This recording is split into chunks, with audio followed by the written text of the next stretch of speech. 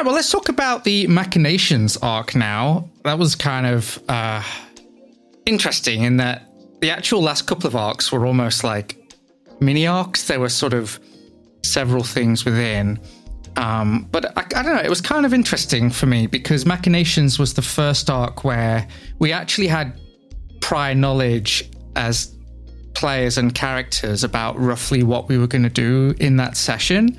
You know, we had that sort of plan beforehand and then kind of executed it. Like, did you find that changed the way you approached that particular game? Not really for me, but that's more to do with the fact that I think Potentia as a character is a planner. So I think that the idea of having a plan is just like, well, of course, like this is what we have, right? We like, or at least in her own internals, she always has. It may not be a good plan, but it's like some form of plan of how things are gonna go. Doesn't always work, to be clear. Sometimes everything goes to hell in a handbasket, but sometimes I throw you some loops. Sometimes you throw Harold's mother at me. Like, yeah, you know, it's fine. Because I just kind of like, I approach every episode and just like very much as Meredith would any sort of thing in her life and just like take it as it comes. I don't think she ever has a plan, to be fair.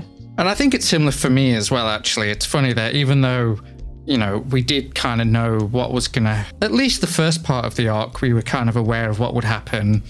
But I suppose that it doesn't really matter in a lot of ways because, you know, you're playing as, you know, it's Harold who's doing these things, not me. And so really you're just sort of always kind of reacting as a character rather than, you know, putting any real planning into the session. And, you know, obviously we only knew a certain amount of what would happen anyway. You know, once we got to, say, the Adventurers Guild or, you know, the library, we didn't really know what was going to happen, I think, from there. So it wasn't really like a huge change from the norm.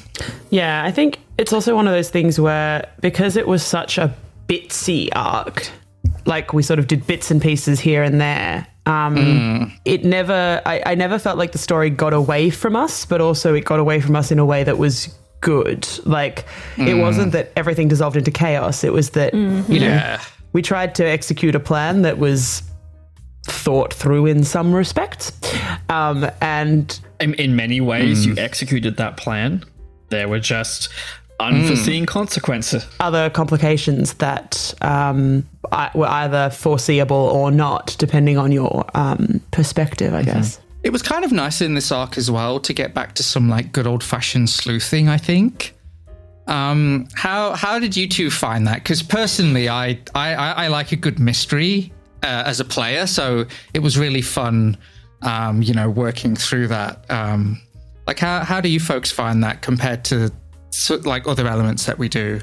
I think for me, the thing that I like the most is interacting with interesting characters. And I think we got a lot of that in the nature of it being sleuthy, is that we did interact with a bunch of different people and have a bunch of things happen. So I think for me, that's probably more to do with it. Like, and this is no color on Ben at all, choices wise, but like I like getting our hands on like one or two NPCs who are like about a very particular thing. So for example, the two chemists in the lab, like they're on the same page, they're thinking together, they're doing the thing together. And it then means that we can come in with our character perspectives and be like, cool, now we know that there's sort of two sides of this conversation. You're not having to sort of figure out everyone's side of the discussion. It's like, cool, this is a thing. Now I can kind of like work you out and get the information I want out of you, and then I can go do the other thing. You know, that I can run into, you know, whomever else. Yeah. Like Raffi. Run into Raffi and be like, well, now I've got to deal with this other problem. But like now I can just like get my hands on Raffi for a bit and whatever that looks like. Yeah, I mean, I'm a very reactive player. I don't plan a lot, which I think matches well with the character. And I tend to kind of just dive in headlong and go with whatever. So I like playing very like fast-paced kind of action-y sort of sequences, I guess. Like combat I find really fun. But I also, I don't know, like I really enjoy stretching my muscles with, you know, like sleuthing and improv and that kind of stuff as well. And the role-playing's been really fun as well. There were some great Raffi Meredith moments in that arc. There are. And I think as well, like towards the end when she's talking to the man in red, there were some really fun moments in that for me as well. Yeah, well, we'll definitely get back to that because that was really cool. I mean, talking about Raffi, I mean, I think this is the first time we've seen him since essentially the first arc. I'm kind of curious because I personally thought about Raffi as a tool, but never really suspected he would be involved until he kind of was. Until we took him with us. Obviously, as soon as he was being accosted by the dinosaur, I'm like, it was you, I bloody know it. But right up until that moment, I was like, well, Raffi's part of the guild. Surely he could help us in some way. Did any of you have suspicions that Raffi would be behind the sort of the stealage, as it were? I had said to Ben at some point, and I do not remember precisely when this conversation happened, that Raffi was one of the characters I wanted some more time with in game. So I was I think I was like, I doubt that the only reason Ben is putting Raffi back in here is as a simple, you get to talk to him now, because that doesn't line up with the way Ben takes the things we want and decides to mess with us for.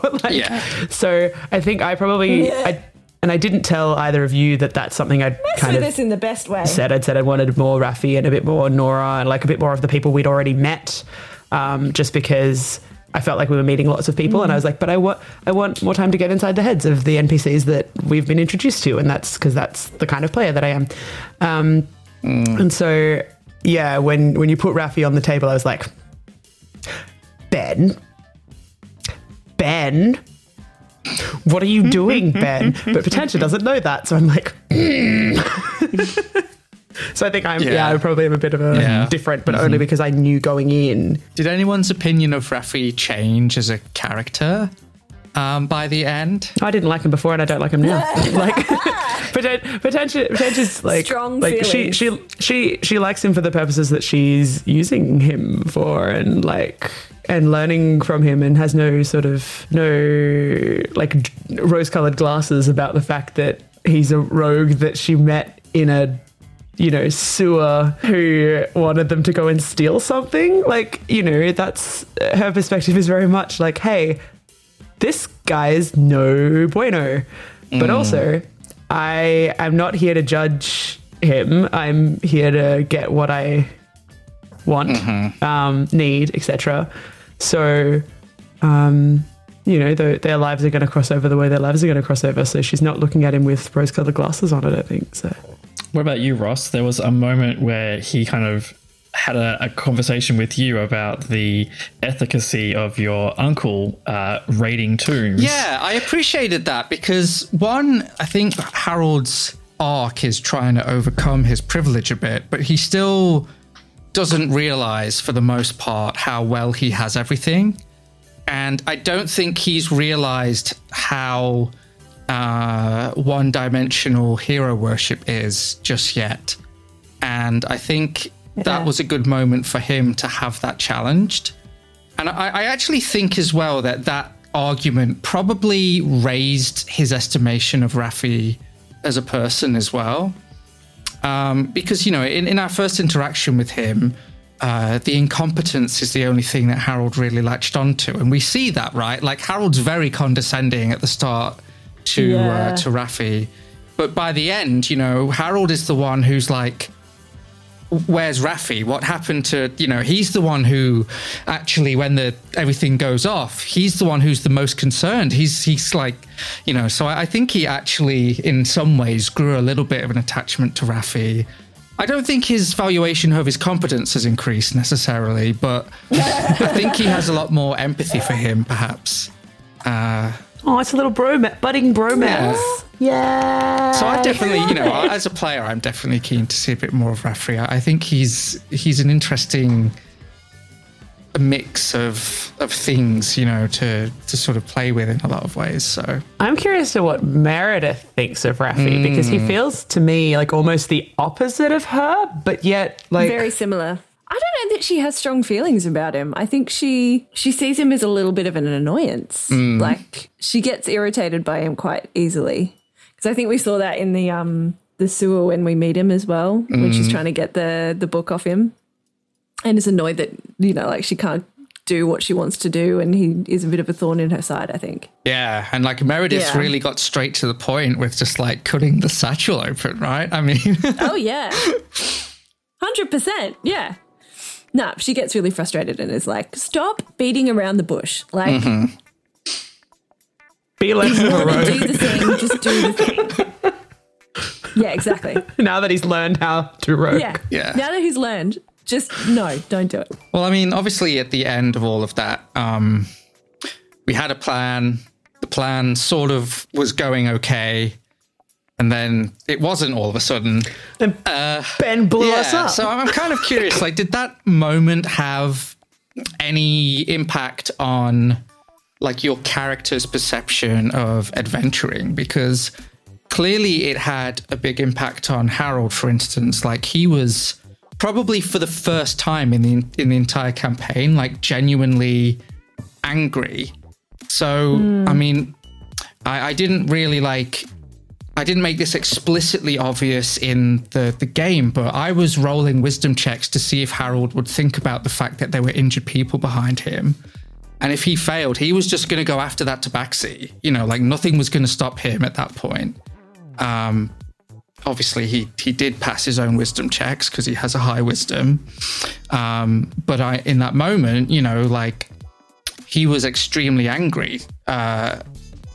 So I'm kind of curious how your characters reacted to sort of the situation. I mean, I don't know how much to go into because we don't know very much about Meredith's backstory yet. And I know about it. Good. And Ben knows about it a little bit. But I think a lot of her reaction kind of stems from where she's come from a little bit. So she was very upset. She was not happy. Yeah. And you can kind of see that like in her reactions to things like necromancy and that kind of stuff as well. Yeah, she doesn't tolerate it and she was not happy about it. I mean, we actively see Potentia's reaction to it in game.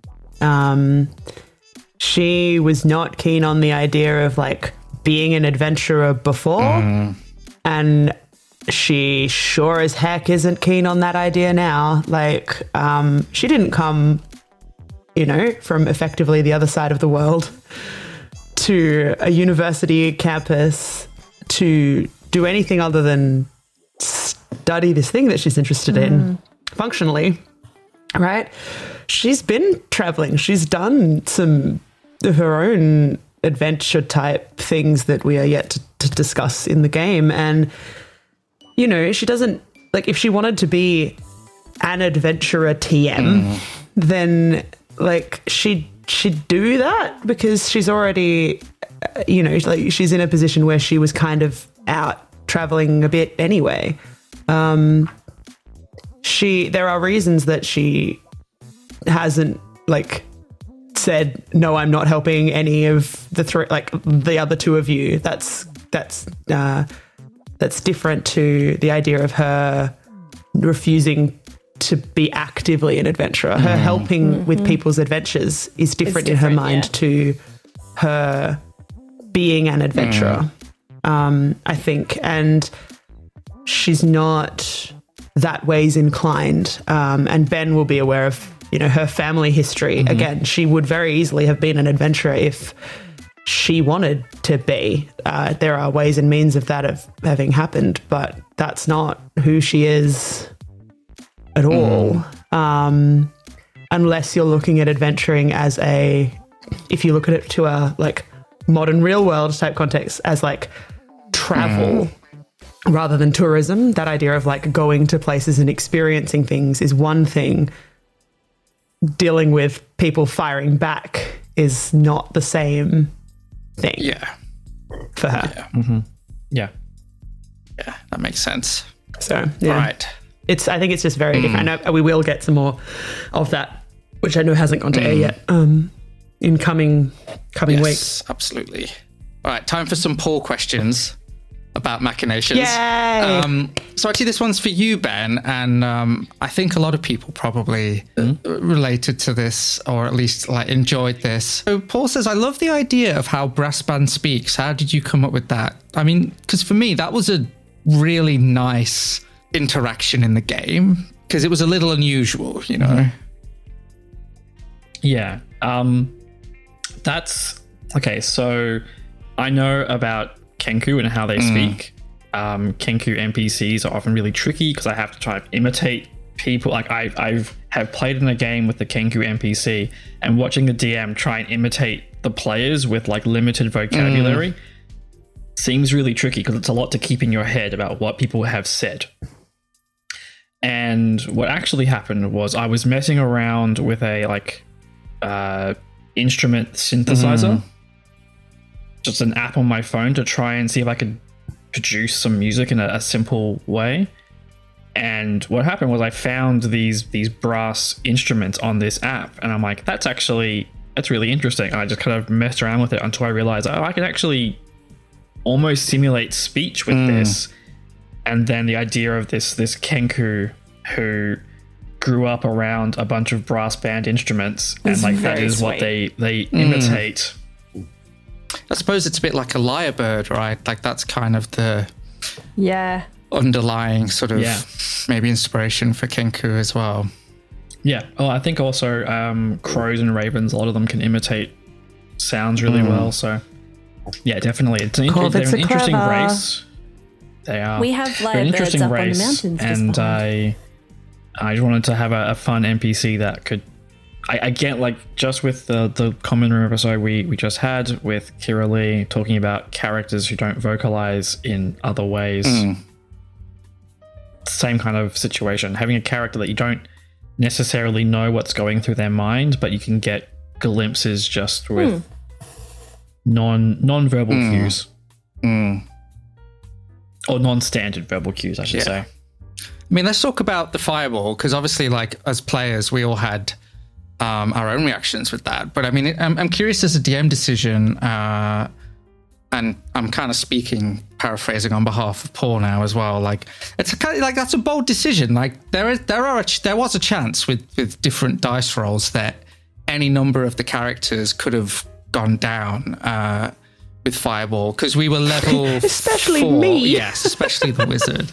So I very much had a build up to that fireball that I like ratcheted this tension as the character got caught, and you didn't know what was going to happen, but you got the impression something was coming. And in terms of like the spell damage for fireball, I knew that if I rolled maximum, I don't believe I could have killed any of you outright. You all were on maximum or close to maximum health. Potential, I don't think I could have killed you outright. I don't know, because now we've leveled up. I can't remember what my hit points were then. I think you could have, but like you would have had to roll exactly max damage or something, because I think I did the calculation on the day. Yeah, and I was like, yes. Without spoiling too many things, that character was pushed to a limit that was too much for them, and they reacted in a very strong and dangerous way. And I cannot fully explain the actions now because there are future story things, but it was a big move that I had kind of been teasing that this organization was big and dangerous, and up until this point you had some interaction with them, like with the golem up on the mountainside, but there was nothing that showed the extent to which this organization, or at least this individual as part of that organization, was willing to go. Aside from the conversation that I'd had with Bonin that I hadn't shared with anyone yet. Yeah, that's true. Yeah. So, I mean, obviously, something that I don't think gets like thought about enough in D&D especially, but maybe in other TTRPGs, is like just how above average the players are, even at level 1. You know, like a level 1 character is seen as someone extraordinary in society, in a lot of ways. So most of the people there in that cafe were civilians. And this is kind of like into like the question that Paul had, like, how did you are you going to handle NPCs that drop to 0 HP? And did all of the people in the cafe survive? And I think we briefly touched on this earlier, but... So, no, there were people who were dropped to instant death, like beyond maximum HP into the negative, which for D&D, if you drop below your maximum HP into negative in a single thing, your character dies. They don't get to make death saving throws. They are done. Dead. And so it has not necessarily hit all of the players that was a thing that has happened, because like the cafe was full of people bustling around, and then this fireball goes off and there are people strewn about, but there weren't actually as many people on the ground as there were in the cafe anymore, because that fireball obliterated people. I think Meredith would know. I think Potentia probably recognizes it. Meredith probably. I'm not sure if Harold, because he was kind of like out the door. Potentia would realize for reasons that are not related to anything that the other two players have experienced or talked about. Yeah. And I think the other thing, and I actually really enjoyed this moment, and not just from playing, but when I mastered this episode, I spent as long on that 3-4 minute scene as I did on the rest of the episode, and that's when Mr. Red comes in. You did such a good job with that music and the effect. Yeah, because that was such a cool moment when we were playing it. I really wanted to hammer home to the audience that this was an extraordinary piece of magic. So yeah, the time dilation in the music, the piano, even like the way the reverb created a sense of space, like all of that was about really focusing in on the sort of extraordinariness of this. But like the description and the reason I say all of this is because Ben gave me such a solid framework to do this, with the description of everything that was happening. So it was easy to come up with those ideas, and then implement them.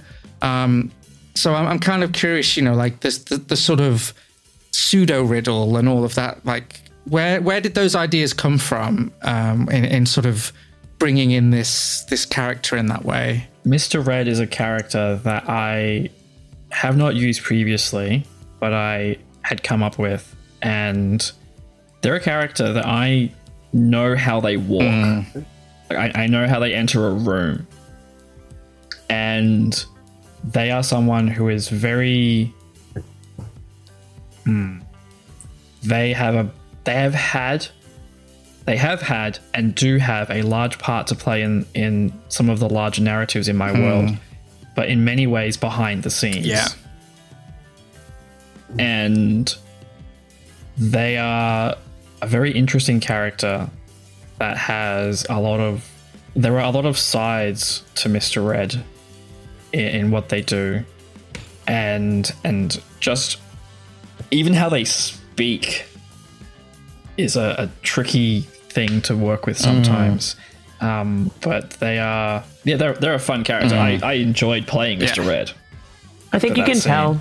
I think you can 100% tell how much you enjoy playing Mr. Red. Like, I think, we know which characters you really enjoy playing by the way you play them, and we know which characters you're like, didn't really want to play this character today. Then that's to do with us knowing you, not to do with like your portrayal of them in any sense. It's us being like, oh, Ben's having fun right now. I was really, really surprised Meredith's reaction to Mr. Red. Really? Because he is such a lyrical wordsmith kind of character. He's an eloquent bard. He's not, but and Meredith as a bard, a storyteller, just got so frustrated with him. She hated him. Yeah, really hated him. I think one of the things that I really like about Meredith's character is that she doesn't take any nonsense and she sticks up for people. And when she sees something unjust happening, she will 100% call it out. And I think that stems from me wanting to be that kind of person, I think you are that kind of person, Joe. I think you just don't. I just don't think that lovely. you Maybe you're not quite so loud about it as Meredith is, but I don't think that that's not something that you are as a person. Oh, thank you. Couldn't play her as convincingly Thanks, if it wasn't a little bit of you.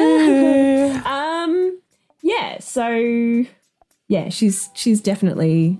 I think she's definitely got that kind of very ingrained sense of right and wrong, and she saw that this guy was obviously not doing the right thing and was obviously responsible for this horrible thing that in her mind came out of nowhere, was completely unjustified. And so she was like, no, I'm not going to tell you you're being an idiot right now. Hold me back. Yeah. Well, what was that like? I mean, because that was kind of such a turn from what we've seen from Meredith in the past. Like, does it feel... Well, yeah, that's kind of what I want to know. Like, does it feel different to play... Or is it just an extension of like a character that you've just been building for, the months now that we've been doing this? I think it's just like a logical extension for me. It's always really fun to play characters like that as well, because particularly like getting back to the whole International Women's Day kind of discussion as well. Like women are often told to sit down and, it'll be fine. Just be gentle, be nice kind of thing. Whereas I think there's just something really nice and delicious about playing a situation like that, where you're like, no, this is not right. I'm going to stand up and I'm going to I'm 3 feet tall, but good grief, I'm going to shake my finger at you and give you a dressing down. Like, this is not okay, So that was really fun for me. Yeah. Oh, it was such a great moment. And he was really frustrating in an excellent way. Yeah. Yeah. Because he kept on talking in riddles, and oh my goodness, just no. Say what you mean. It was great, Ben, but no.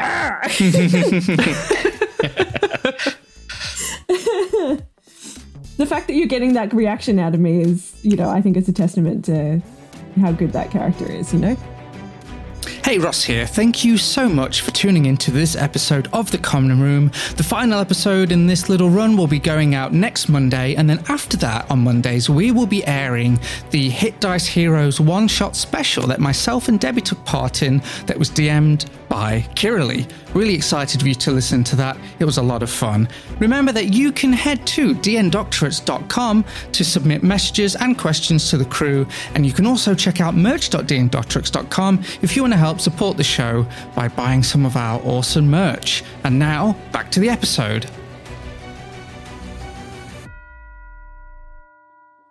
So one of the things we also find out about Meredith, finally, I think, in this episode, is that you were part of are a part of the Adventurers Guild already at the Monostitch Guild. And that was a cool moment, because obviously, there were those little breadcrumbs previously that the audience could pick up on. But I guess Paul specifically wants to know whether you're willing to say it or not, what your guild seal looks like, and also what kind of quest you might have gone on in the past. Oh, interesting. I can answer that one in 2 parts. First part, I haven't thought about it, so I will get back to you. Second part, I'm keeping that one under my hat for now. Nice. The first part, when we can, we'll upload an image of the different seals and stuff to the DN Doctorates wiki pages when we get an opportunity, which might not be soon, but eventually that kind of stuff we'll try and put up on dndoctorates.com when we can. I also want to say a shout out to my brother who came up with the name of the Monostitch Guild. Yeah, I love it. I think it's really good. Because it's a guild full of bards, and a monostitch is a poem that consists of a single line. It's very clever, and I love it a lot. It's perfect for a adventurers guild that maybe has a bunch of short characters in it. It's a short poem. Yeah. So shout out to my brother for that one. I will say she was in it back at home in Condwell Grove. Yes, we shall see. And I certainly have plans to produce some slightly different material that's prequel-ish at some point. So there are certainly... I think there are many plans in the works at the moment for side content. We definitely have other mediums to conquer as well, I think. And we'll see I mean, we're all very busy though, so it really depends. Yes, how much time. Unless you're someone who's into, like, say, character animation or video editing. If you want to get involved, maybe give us a DM. But yeah. Or someone who wants to pay us full time to do this. Yeah, exactly. But there's a lot of cool stuff in the works. All right, so let's get on to some potential questions from this episode. I think as players we know this, but Paul wants to know, does Potentia use her necklace as a spell focus? And if so, yes. What does it look like? In short, yes. Yes, she does. As to what it looks like, I can't really describe it because it's one of those things that, like, I would have to draw it and stuff, and it's a bit complex because I don't particularly want to put that out in the world yet for backstory reasons, much as I know that that's a jerky thing that I say all the time. There are reasons that is not a thing that we get a lot of description of. But yes, that is what she uses as a spell focus. When I originally built her, I was tossing up having a component pouch for her, but this makes more sense with the way Ben and I kind of determined a few things. Yeah, so, and like we have sort of representations on our Hero Forge models, but like that's based on what Hero Forge can give you, of course, and they're representative of our characters. They're more like fan art than canon. Those models, I'll say that because I think that's kind of the role that they play. We've all developed them, but we've only developed them with what Hero Forge has available to us. For example, I know that Potentia's boots have changed since the first model we made because, one, Ross kept failing to colour them the right colour, and two, now she has heels, which is what I'd wanted for her originally, but Hero Forge didn't have heeled boots. But what I wanted. They're releasing a lot of new stuff, so it's worth checking. It's worth checking really back often and seeing if you can update your characters and stuff as well. If you use that, like I do a lot for a lot of different things. So what about Potentia's familiar? So I feel like we're not going to get too much on this, but Paul wants to know specifically, like, have they always been an owl? No, that I can say because a really good way that you can tell that is that when she arrived in Ferromustus, she didn't have a familiar. And if they'd always been an owl, she could have dismissed them to a pocket dimension because that's how that works, basically. So the fact that it's an owl, like that she needed to go through the process of find familiar tells you that, and based on her reaction at certain points about certain things and the way that she interacts with her familiar tells you that they were not always an owl. And I think I might give a bit of a like insider to Potentia because I don't actually think this gives away too much backstory wise. When she was a very small human and small elf and first learned to find familiar, I think she probably made them a cat so that the cat could curl up on the end of her bed or in her room. So certainly not that her entire life has her familiar been an owl. This is the last one from this arc for Potentia. How does Potentia feel about the elves from Imperium that have this meetup group? And, potentially would she want to associate herself with other elves from Imperium, or does Potentia kind of avoid that situation? I don't think she has any particular interest, to be perfectly fair. And I think actually a better indicator of her perspective is probably her interactions with Raymond more than anything else. In her mind, just because you are an elf does not make you a person worth hanging out with. So sure, in future she may choose to do that, but I don't think that that's necessarily a good indicator of her want to be friends or acquaintances with anyone in particular. I think race and people's origins are not necessarily something that she particularly cares about. Otherwise, I don't think she would be friends with the halfling and the human. Yeah. Especially given that, she's been dragged to dwarven mountains and things of that nature at different points. I think if where someone was from held that strongly with her, I don't think we'd be seeing her the way that we are. All right. Well, Paul had a couple of questions about Harold. And the first one, I don't know how much I've really addressed this, but basically, is there a reason Harold prefers not to use his wild shapes on himself, other than when he can prank people as a bear? And like, I can answer this a little bit, and I think a little bit I'm going to leave on the table, because I think that's going to be interesting to explore the druid who doesn't druid kind of.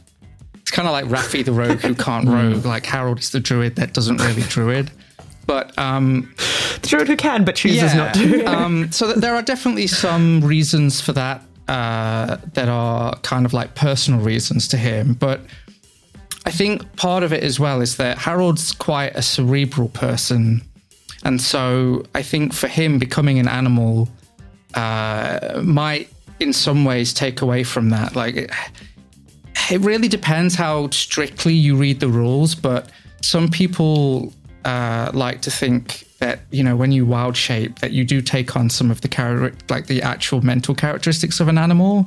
Like, you still know who you are, but like, you know, instinctually you might take on some of those characteristics. And I think Harold likes a greater sense of control than perhaps being an animal might allow, beyond some of the sort of other reasons that are probably going to come up at some point. But yeah, I think that is one of the reasons. He's just he sort of values his own mental process a little bit, and probably, you know, there are reasons for that too. So it'll be interesting, you know, like why he feels like he can't, you know, give up control in that way. But yeah, that's the reason essentially. But the other sort of Harold questions I think are more appropriate for Mascot Madness, so we'll move on to that, because I really enjoyed that arc, because in a lot of ways actually it was two very distinct stories that kind of melded together, but it was nice to sort of resolve them all at the end. Like, I think out of all of the arcs we've done, this is the one that had the biggest build up in terms. I think because we stuck consecutively to this story compared to like just dragging you along piece by piece. Like, I think Machinations was the most impactful, but this was the most like tight as a sort of build up to a like a confrontation in a lot of ways. I still hold the original Underlibrary arc probably a little bit higher, but probably it's probably up there for definitely. Me for sure. Yeah. But I mean, there's a lot of kind of a lot of the questions that I have from the audience kind of guide us through the episode, so I'm going to kind of use those narratively. But the one thing that I had, which I was curious about, is how you all viewed Trayton's arc, because speaking for myself, I was kind of hoping that he would have some kind of self-reflection from the events of that arc, but realistically, he didn't, because he's a privileged arsehat, and I'm sorry, but those kind of people just tend not to. It's just what happens a lot of the time. So I think if you're ever going to use arsehat, you really do have to do it in a British accent. Yeah. So good job. But so yeah, it was kind of interesting. Like, I think from what I as a person was hoping might sort of happen to him, but what we got was still felt really grounded, I think. And so for me as a player, I was still satisfied by everything that went on. But like, I think I'm always hoping for a redemption arc like, that's just me. I just always hope for the redemption arc. But I think sometimes in good stories, you don't get those. And I actually always appreciate it when authors don't necessarily give the audience exactly what they want, because sometimes it's a much better story when the thing happens that the story dictates, not what you as a viewer or reader is hoping could happen. Yeah, part of me wishes, I don't know that it's redemption that I wanted, but a bit more like justice. And I don't really know what that looks like in the context of that particular arc. But, and that's probably, again, me drawing on my own like biases when it comes to that stuff, is that like he was Yep. It was a person. I wanted to punch him almost as much as I wanted to punch Raymond. Like, you know, we're collecting a bunch of you know, people I don't like. Yeah. But I think a little bit of justice goes a long way, and I think like I almost prefer, you know, Raymond getting knocked out at the bard party because it felt just. Or I don't know that I felt that like justice for what happened with Trayton so much. Suppose we don't actually know fully what the consequences will be for him, though, which is obviously part of the you know, part of the interest there. Or does it give you another opportunity at some point in the future to deliver some justice? Yeah, well, I mean, that was kind of interesting, right? Because we see Harold for the first time call out someone else's sort of privilege, I think. And I think Trayton really offended Harold because he's trying to become someone different. And Trayton is the path that he sees. Like, he sees Trayton as the wrong path. He's Archibald Wentworth the Fourth. Well, yeah, you know what I mean? Potentially. I think that's like that Harold sees like Trayton as like the wrong path. And I think because he could so easily become someone like Trayton, that affected Harold a lot because I think, you know, he doesn't always succeed, but he is trying to like steer himself away from that, I think, which is his major arc in a lot of ways. I'd be curious to know what Meredith thinks of Trayton, because they almost come from potentially opposite ends of that spectrum. You know, he is just absolutely 100% leaning on his family. She's potentially almost doing the opposite. Yeah, Meredith is very definitely out on her own. She doesn't have anybody else to lean on back home. She's always got a place to go back home, and she does have family, but they're not financially in a position to help her out. She's making her own way. She's got scholarships and that kind of thing. And is very much relying on her stipend in the Adventurers Guild at the moment.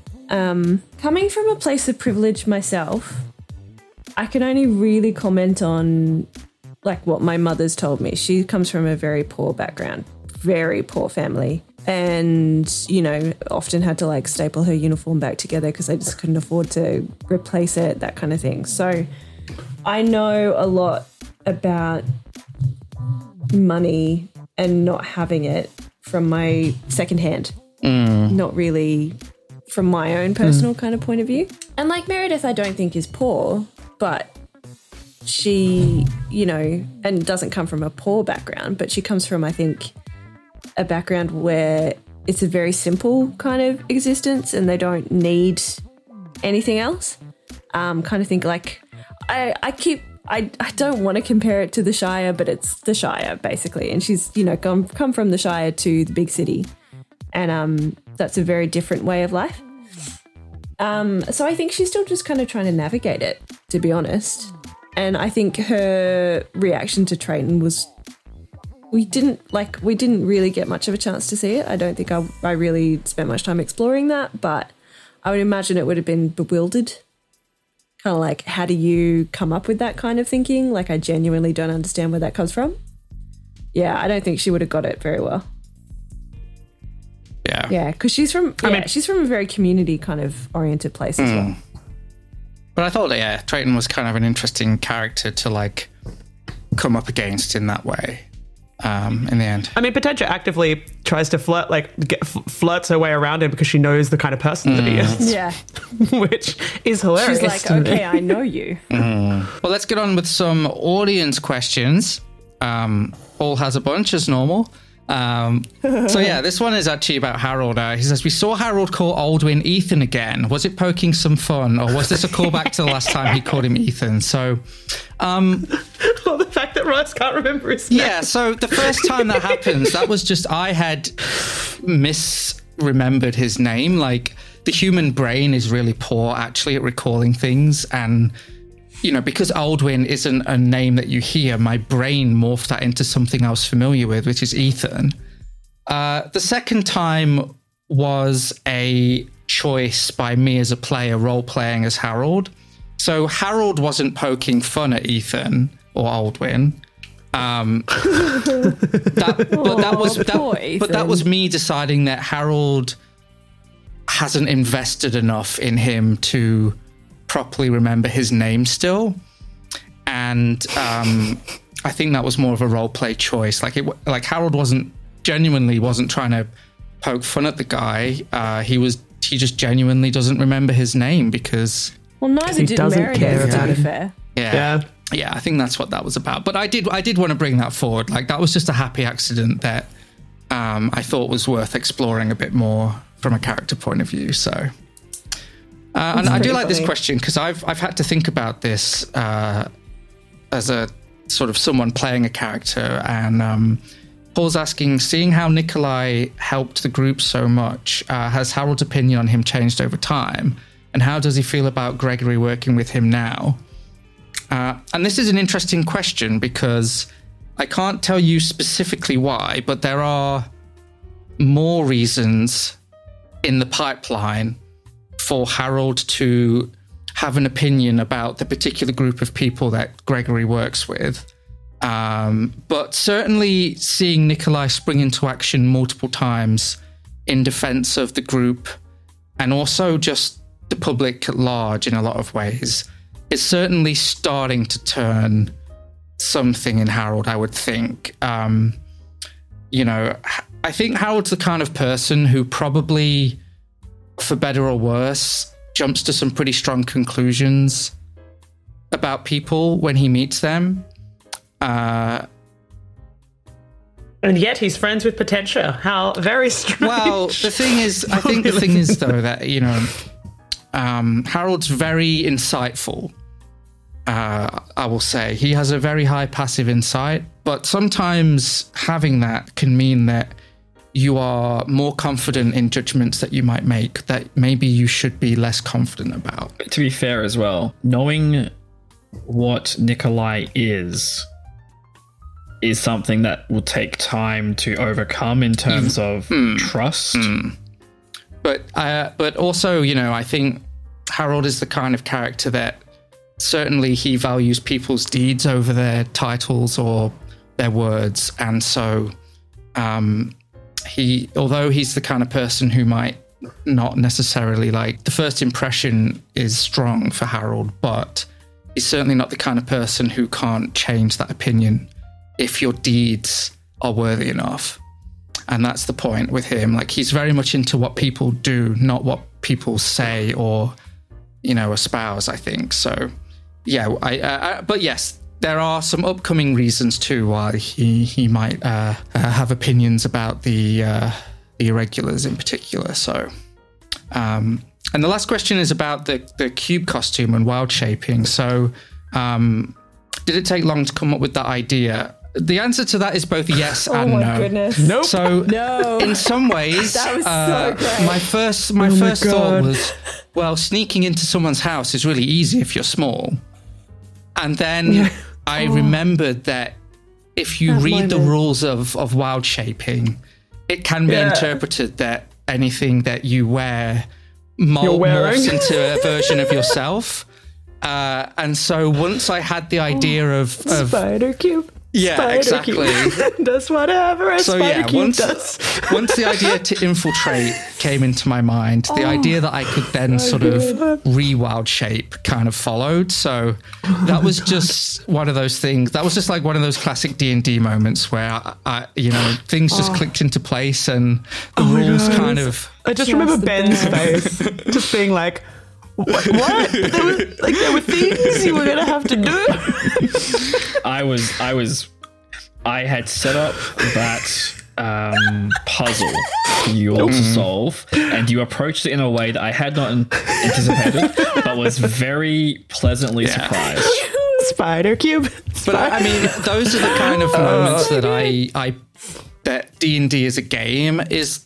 That's the part I love. I'll talk forever about roleplay and improv and stuff, but the gaming aspect, sometimes it really comes through, and that was one of those moments where I was like, this game is amazing. That was just such a beautiful moment. Yeah. Every now and then you just get thrown one of those and, you whatever opinions people have about D&D and its effect on TTRPGs in general, you can't deny that it just occasionally throws up these moments, and I mean, and we managed to one up the spider cube later in the same arc.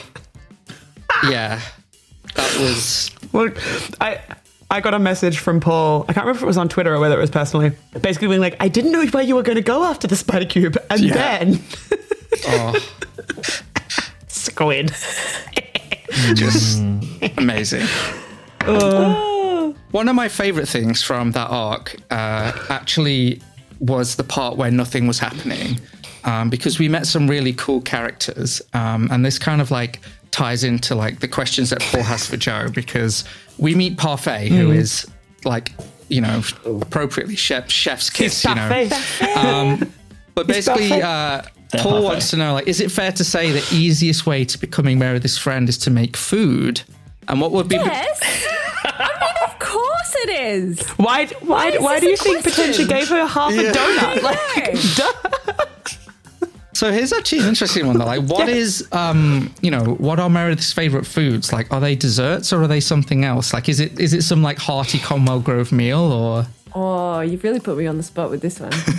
I think, speaking from someone who has been watching Meredith consume so many different it's gotta things be pastries, right? It's yeah. I mean, she loved the meal that was prepared for you at the barbarian home. Like, oh yes, honestly, I feel like it's like in my head it's sort of like a home cooked meal with some like good bread.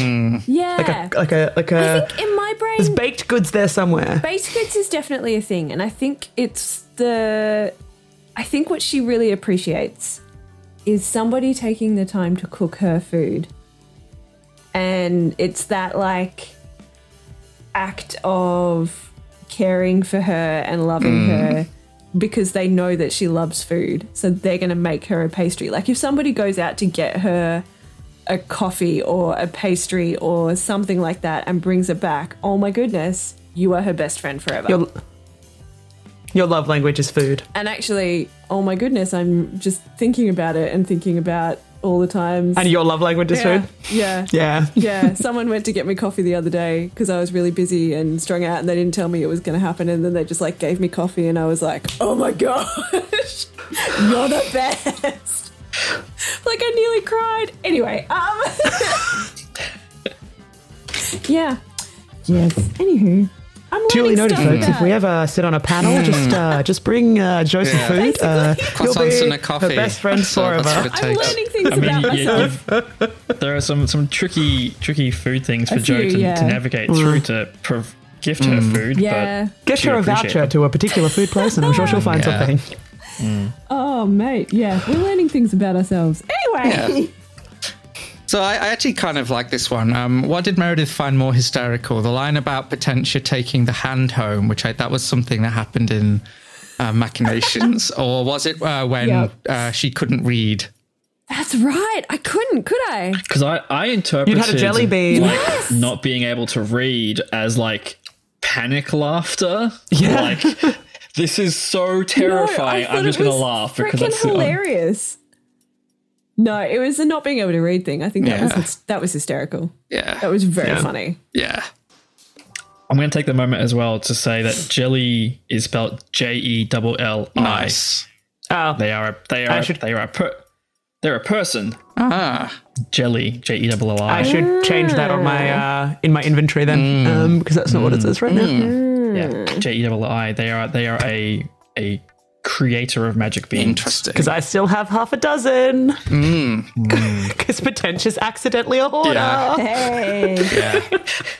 Yeah, I have to be careful. Every time I introduce some obscure magic thing, Potentia's like, mine. Yoink.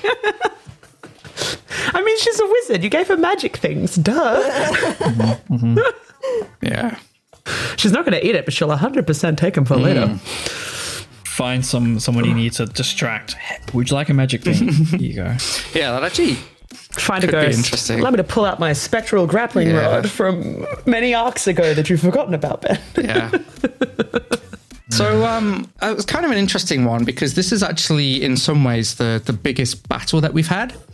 Because a lot of the battles we've had have been really against more like singular type opponents, whereas this had multiple people in the fray, and we were all kind of involved in a much more dynamic way. And then the result of that is obviously that Meredith gets sort of taken down at one point.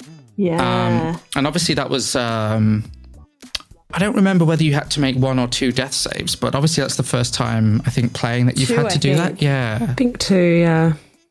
Yeah. Yeah. I was okay, actually, weirdly. Because I remember Kate sent me a message and was like, "Are you okay?" And I was like, yeah, I am. Yeah. Safety tools. Safety tools indeed. No, it was lovely. Thank you for the check-in. Yeah, no, I was fine about that. I mean, she's tiny. I think she's going to get squished occasionally. Yeah. I don't know if I'll be as fine if she dies because, oh my goodness, I'm real attached. But, yeah. No risk, no reward. Yeah, I think that's it, right? Like playing this game, you just have to sort of, roll with the punches like that sometimes, you know? Yeah. Roll with the punches. Hey. There's no barbarians in the party. We're not hitting anything. I Let's be know, we realistic. really need a tank so badly. Oh my gosh.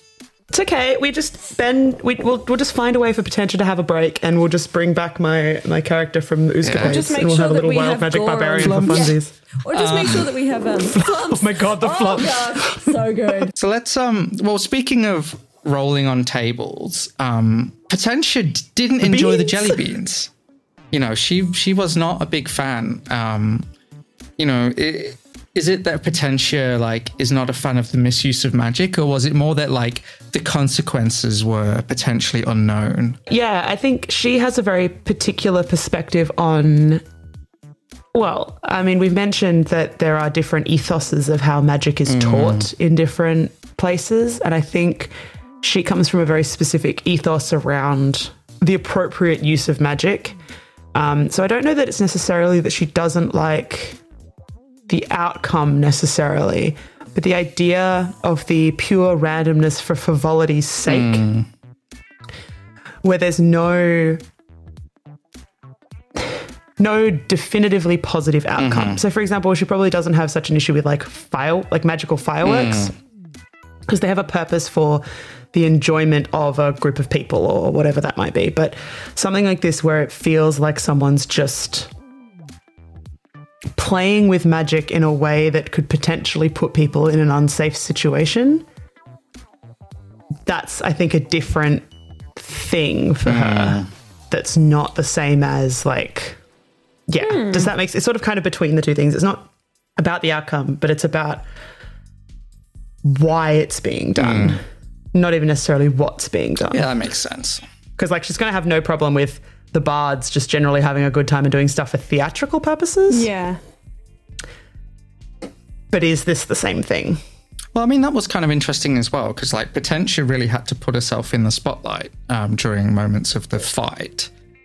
And I'm kind of curious where that part of Potentia comes from, because obviously we haven't seen that at all previously. No. She was asked by Meredith told by Meredith to make sure that it was a good show. Was it Meredith that told her, or Gore? Someone. I think it was me, yeah. And so she did. So she did.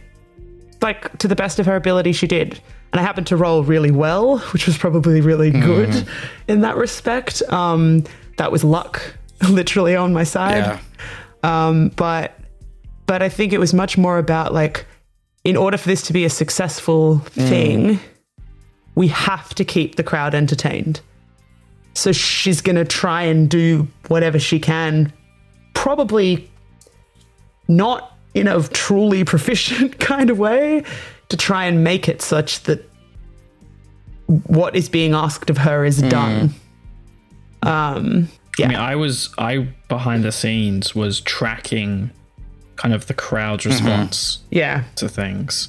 And it was kind of on a scale from granting bonuses to checks and which you guys got to because you rolled quite well and many successive checks, all the way down to like the crowd rioting basically because like realizing that this is not a fake fight, this is a real fight and people are getting actually hurt.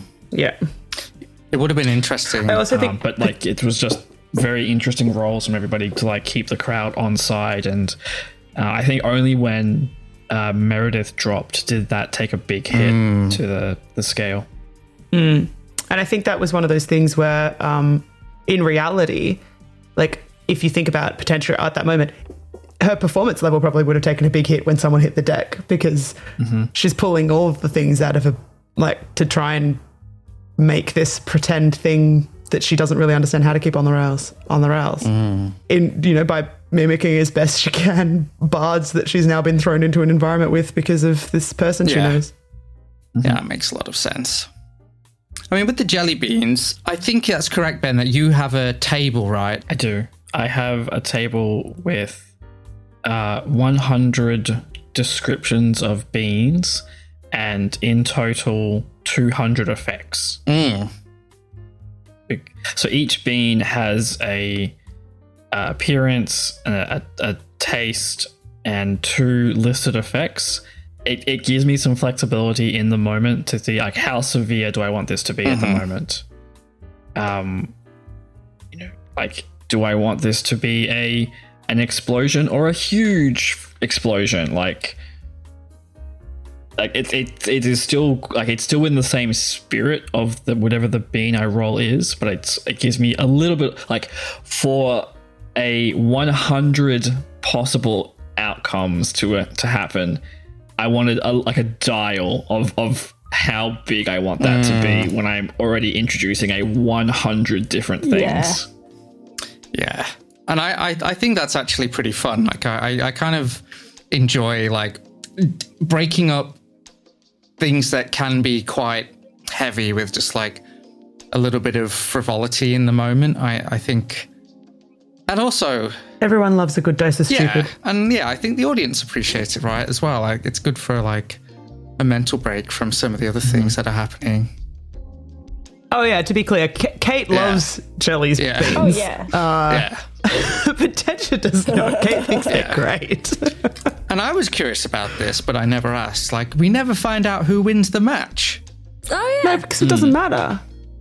Because we don't even know what happened in the first half. We were in the change room. We don't even know what the score was. Harold doesn't even know the rules. I mean, Tencha's got no idea about the rules, to be clear.